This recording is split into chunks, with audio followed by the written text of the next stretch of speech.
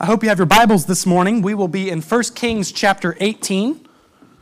We'll be in 1 Kings chapter 18. We'll be there for the entirety of our lesson. So I hope you have your Bibles with you. We'll be doing quite a bit of reading today.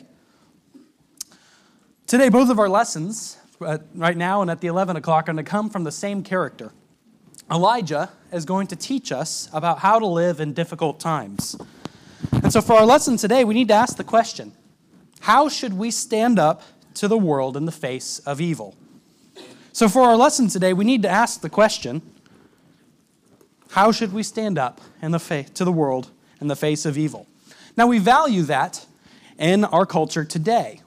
Whether we see a bully being stood up to at school by someone who is trying to oppose them, or our favorite movie where the hero stands up against the evil forces, often alone, and opposes them.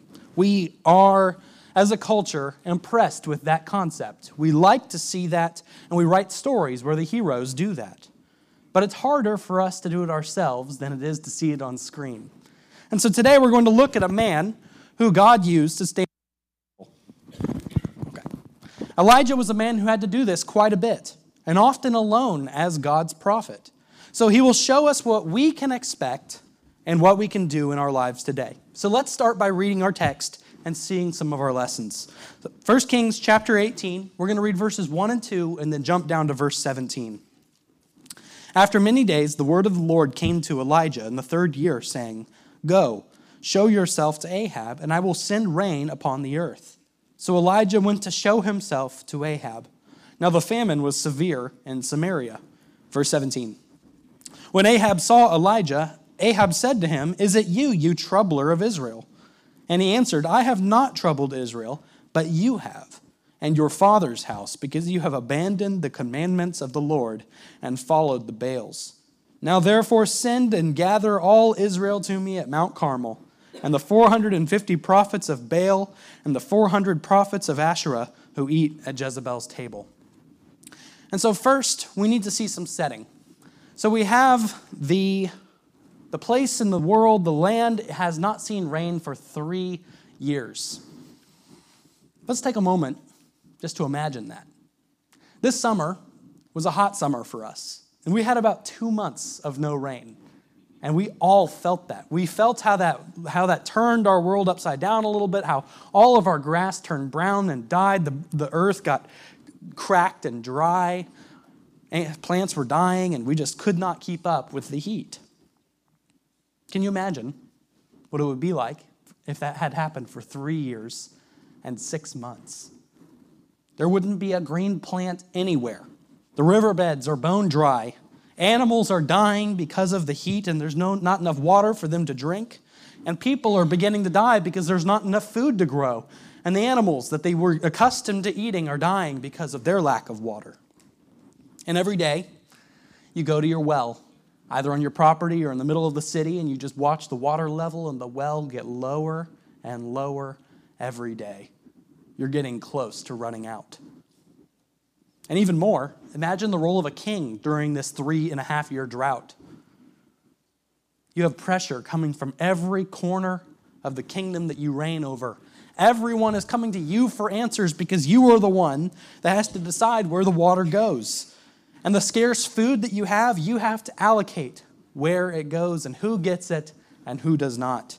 Ahab would have been stressed, to say the least. And he was already not an easy king to get along with before any crisis came along. And so this command in verse 1 that God comes to Elijah and says, "Go, show yourself to Ahab," is not an easy command. And so Elijah, very simply in verse 2, so Elijah went to show himself to Ahab. And in fact, in the verses we didn't read, in verses 3 through 16, kind of illustrate how difficult this command was. Because on the way, Elijah runs into a servant of Ahab's. And that servant of Ahab, Elijah asks him to go introduce him for Ahab, to come announce Elijah's presence. And the servant of Ahab says, "Are you trying to get me killed just for announcing that Elijah is coming?" And yet Elijah goes. And so when he enters the throne room of Ahab and he comes into his presence, he is met with hostility. Ahab asks is it you troubler of Israel?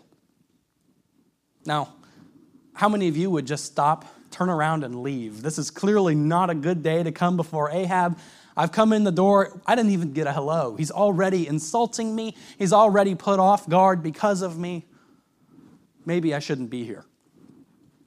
Maybe we turn around and start groveling, pleading with Ahab for our safety. Help me to be safe, and putting ourselves at his mercy. But that's not what Elijah does. Elijah turns it back around on him. It is not I who have troubled Israel, but you have troubled Israel because of your idolatry. He tells Ahab that he is the troubler. And then furthermore, he commands Ahab what he needs to do next with this challenge and the contest. Round up all the prophets of Baal, come to Mount Carmel, and I will show you who God is there. And so what do we learn from this beginning part of the story? Well, Elijah shows us, above all else, that we should just go. Sometimes we can put the stop sign up for ourselves before we even get to Ahab. We see the situation there where maybe we need to stand up to someone. Maybe God has something that has given us a situation where we need to say something to someone. And before our mouths even open, we've given ourselves a dozen reasons why we shouldn't. Maybe we say, he could hurt me for what I say. He could get angry. He could reject me and hurt my heart on how I feel about this. It's too dangerous. I can't do it. Or, I'm not good enough to do it. Someone else should go in my stead. So Elijah teaches us first that we need to go. We just need to go and do the Lord's will, even if it seems hard. But this isn't the end of the story. Elijah's just getting started here. And so it gets even more impressive what Elijah is willing to do to stand up for the Lord. So let's keep reading and see the contest. Starting in verse 20, we'll read through verse 29.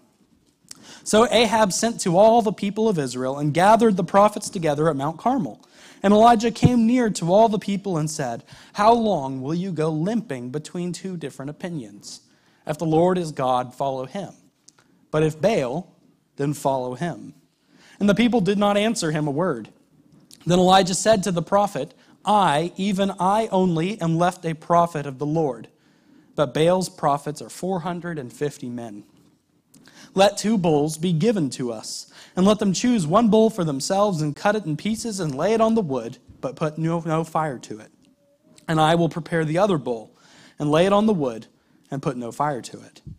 And you call upon the name of your God, and I will call upon the name of the Lord. And the God who answers by fire, he is God." And all the people answered, "It is well spoken." Then Elijah said to the prophets of Baal, "Choose for yourselves 1 bull and prepare it first, for you are many, and call upon the name of your God, but put no fire to it."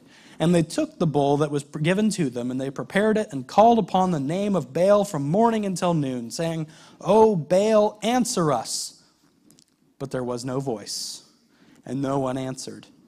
And they limped around the altar that they had made. And at noon Elijah mocked them, saying, "Cry aloud, for he is a god. Either he is musing, or he is relieving himself, or he is on a journey, or perhaps he is asleep and must be awakened." And they cried aloud and cut themselves after their custom with swords and lances until the blood gushed out upon them. And as midday passed, they raved on until the time of the offering of the oblation, that means sacrifice. But there was no voice. No one answered. No one paid attention. Elijah begins this contest with a great premise. How long will you limp between 2 different opinions? Either choose God and follow him, or choose Baal and follow him. And I love that the choice to believe in one God is coupled with the following of that God. That there is an action that follows the belief. I think that's worth noting, that Elijah points that out for them. And so Elijah stands before the 450 prophets of Baal. Would we have that courage to stand in front of 450 people? Now, it's not just 450 people. It's 450 people who oppose you and are angry that you oppose them. Elijah has a boldness that we can aspire to. I can't even begin to fathom how difficult that would feel. But Elijah carries himself in this contest with faith and confidence that God will bring him through. So the rules of the contest are laid out by Elijah. Each group, Elijah and the prophets of Baal, will each get an ox to sacrifice. And they will build their altar, they will prepare for it, but they will not light it on fire. And then whoever's God that lights the sacrifice on fire proves themselves as God, and that will be the winner of the contest. And so Elijah then lets the prophets of Baal go first. The prophets of Baal have their customs and their rituals and practices that they follow. And they perform those rituals from morning until noon. Quite a lengthy period of time for them to be doing that. But I love the image of this scene. These prophets did their ritual for hours until they were limping and sore. So Elijah started mocking them and even mocking Baal. And so they started escalating their intensity of the rituals by cutting themselves. And this continued for some time. Imagine the scene. From morning till noon, things are getting louder and louder and louder in the morning as their strength is combining into this great sacrifice they're going to have on behalf of Baal. But as time goes on and nothing happens, it starts to taper off a little bit. You see people getting quieter, maybe mouthing the words and slowly starting to get sore and to limp as they have their motions and movements in their sacrifice. And as they get too close to their weakest, Elijah starts to make fun of them. He starts to mock what they're doing and mock their God. And then all together, all at once, they come together in a frenzy, ready to come with their sacrifice as strong as they possibly can. What boldness Elijah has to oppose such zealous people. He had faith that God was with him all the way. But even with all their zeal and commitment, here's the result. And it says it twice. There is no voice, no one answered, no one paid attention. The ways of the world always end in emptiness. There is no answer because there is no power there that can answer them in the way that they're asking. But then Elijah shows them the real power of God. Let's keep reading. Verse 30. Then Elijah said to all the people, "Come near to me." And all the people came near to him, and he repaired the altar of the Lord that had been thrown down. Elijah took 12 stones, according to the number of the tribes of the sons of Jacob, to whom the word of the Lord came, saying, "Israel shall be your name." And with the stones he built an altar in the name of the Lord. And he made a trench about the altar, as great as would contain 2 seahs of seed. And he put the wood in order, and cut the bull in pieces, and laid it on the wood. And he said, "Fill 4 jars with water, and pour it on the burnt offering and on the wood." And he said, "Do it a second time." And they did it a second time. And he said, "Do it a third time." And they did it a third time. And the water ran around the altar and filled the trench also with water.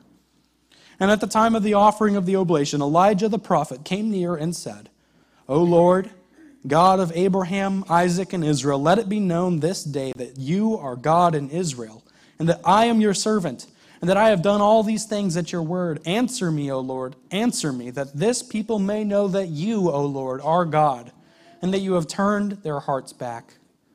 Then the fire of the Lord fell and consumed the burnt offering and the wood and the stones and the dust, and licked up the water that was in the trench. When all the people saw it, they fell on their faces and said, "The Lord, He is God. The Lord, He is God." And Elijah said to them, "Seize the prophets of Baal, let not one of them escape." And they seized them.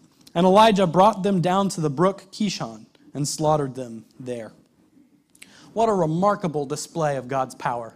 This story is famous because of how amazing our God shows himself to be. This story is amazing in many ways, but I love that it starts with a simple invitation. Elijah, when it comes his turn to offer the sacrifice, says, "Come near to me." He's not trying to hide anything. He wants the pagans, the Baal worshipers, to see what he is about to do. And he is willing to show them who God is up close. He wants them to see the respect that God demands. So when we are interacting with people who oppose God, we can have a temptation where we want to hold them at an arm's distance.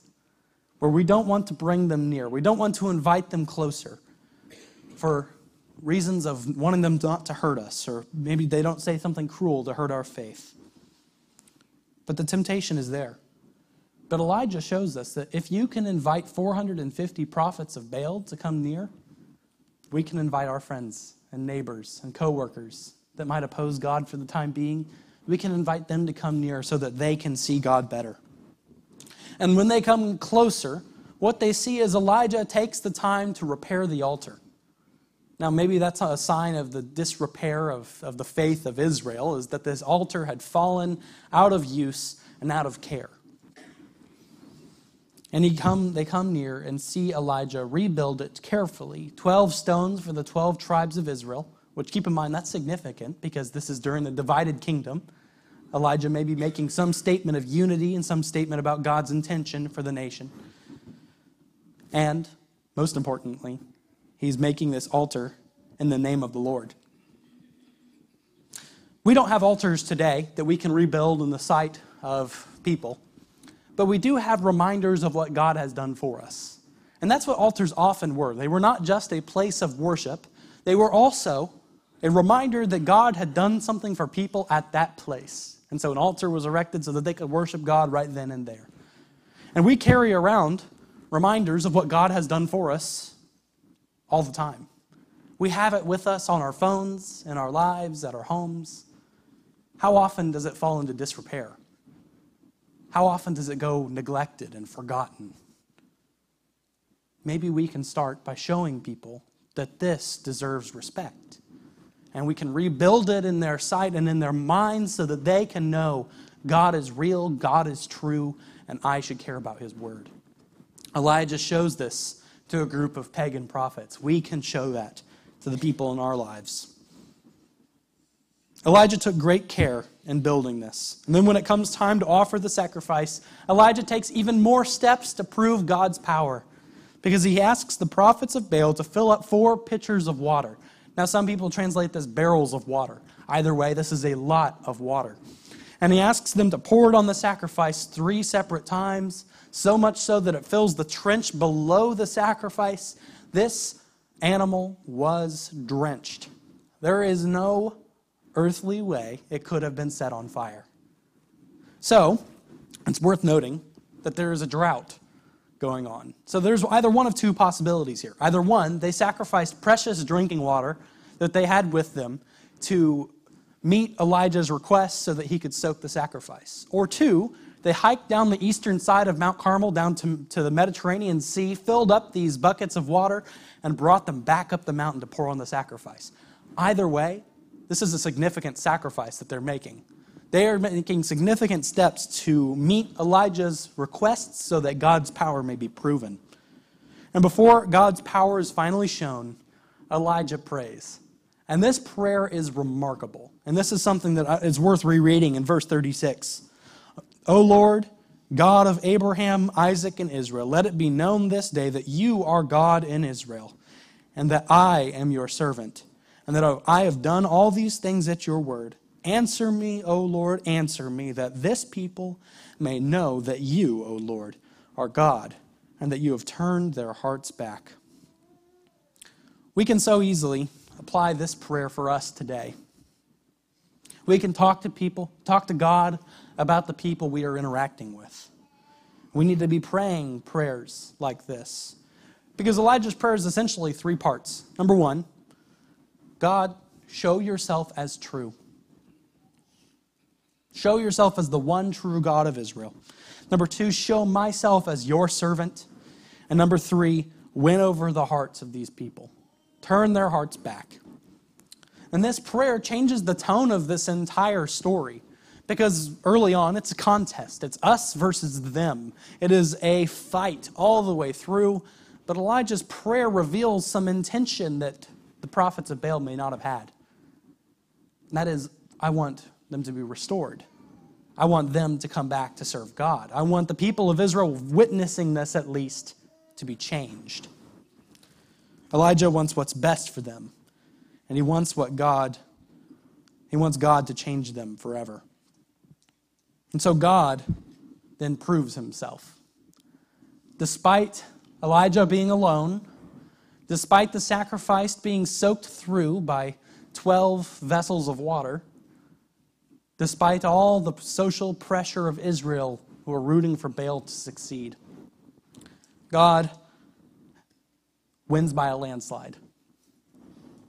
There wasn't a single spark on the sacrifice of Baal, and yet in God's sacrifice, fire comes down from heaven and consumes the soaked sacrifice and even dried up the trenches full of water. There is no doubt there is a God in Israel, and it is Yahweh. Baal has no claim to these lands. And the people who were there to watch bowed their faces to the ground. This is the people who, back in verse 21, did not answer him a word. Now they are bowing their face to the ground before God and what they have seen. And Elijah takes this moment to punish the prophets of Baal for leading the people of Israel into idolatry. That the prophets of Baal are led to execution so that this idolatry may not enter the hearts of Israel again. And Israel is seen to have a prophet. So, what does Elijah teach us? Trust God above all else. We can see his faith throughout this story, can't we? That he has built this altar with the expectation that God will see that the sacrifice is put up in flames. That he has brought the water up out of the sea or out of the drinking supply, either way, and with the expectation that God can burn through it. That he is able to take on 450 prophets who oppose him without even batting an eye. He's able to confidently mock their sacrifice and stand against them firmly because God can bring him through. That is what Elijah shows us, because God is worth trusting. He will be there, and he will keep us.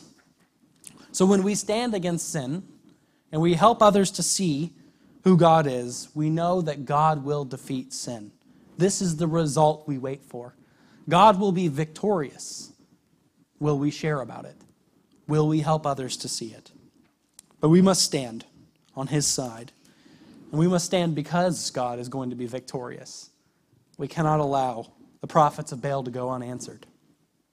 But again, this isn't the end of the story. Because Elijah hasn't defeated sin forever, and Ahab is still king in Israel. And so God shows his power one last time in this chapter. Elijah doesn't just leave Ahab after his big victory on Mount Carmel. He doesn't say, okay, I've checked my box, I've gone to Ahab like God has said, and now I'm leaving. Ahab continues on. And Ahab keeps representing God and keeps showing his faith in him. So let's read verses 41 through the end of the chapter. And Elijah said to Ahab, "Go up, eat and drink, for there is a sound of the rushing of rain." So Ahab went up to eat and to drink, and Elijah went up to the top of Mount Carmel. And he bowed himself down on the earth and put his face between his knees. And he said to his servant, "Go up now, look toward the sea." And he went up and looked and said, "There is nothing." And he said, "Go again, 7 times." And at the 7th time he said, "Behold, a little cloud like a man's hand is rising from the sea." And he said, "Go up, say to Ahab, prepare your chariot and go down, lest the rain stop you." And in a little while the heavens grew black with clouds and wind, and there was a great rain, and Ahab rode and went to Jezreel.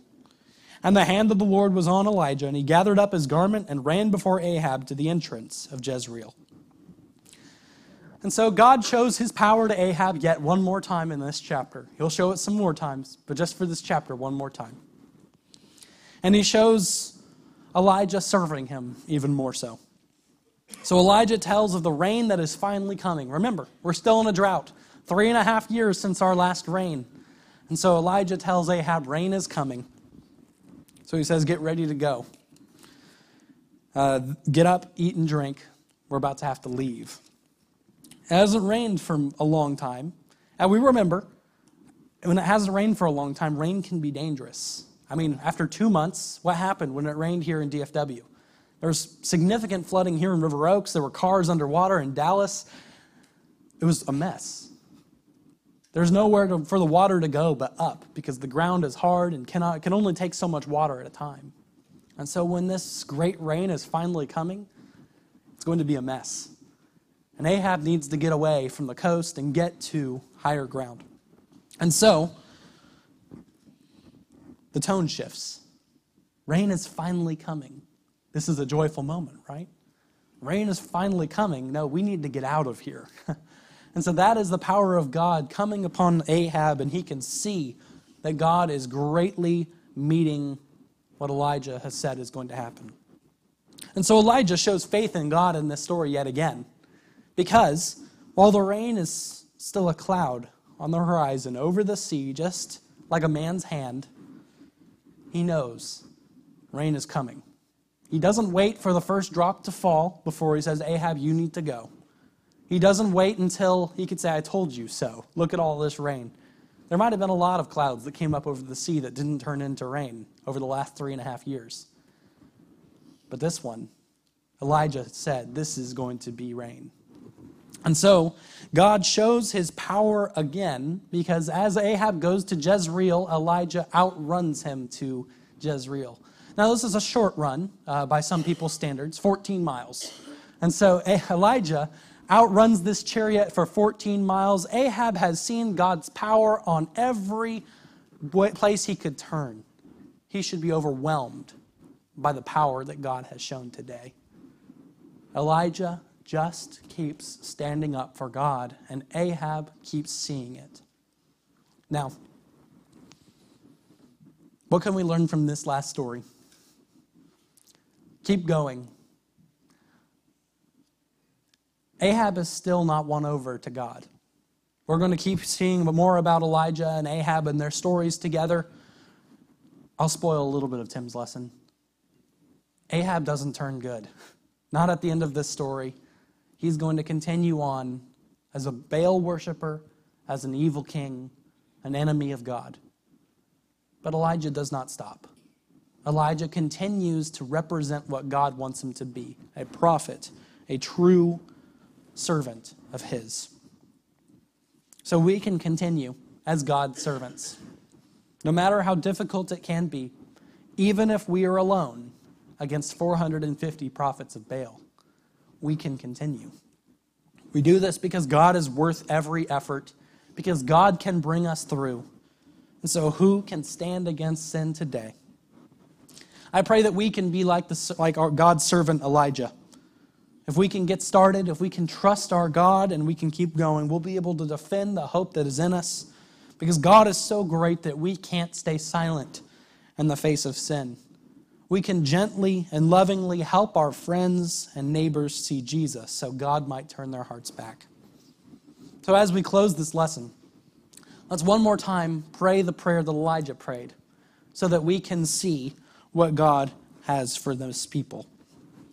O Lord God of Abraham, Isaac, and Israel, let it be known that this day you are God in Israel and over all the earth, and that we are your servants, and that we have done all these things at your word. Answer us, O Lord, answer us, that this people may know that you, O Lord, are God, and that you have turned their hearts back. Amen. We're going to sing a song together to encourage us to be like Elijah. Let's stand together as we sing.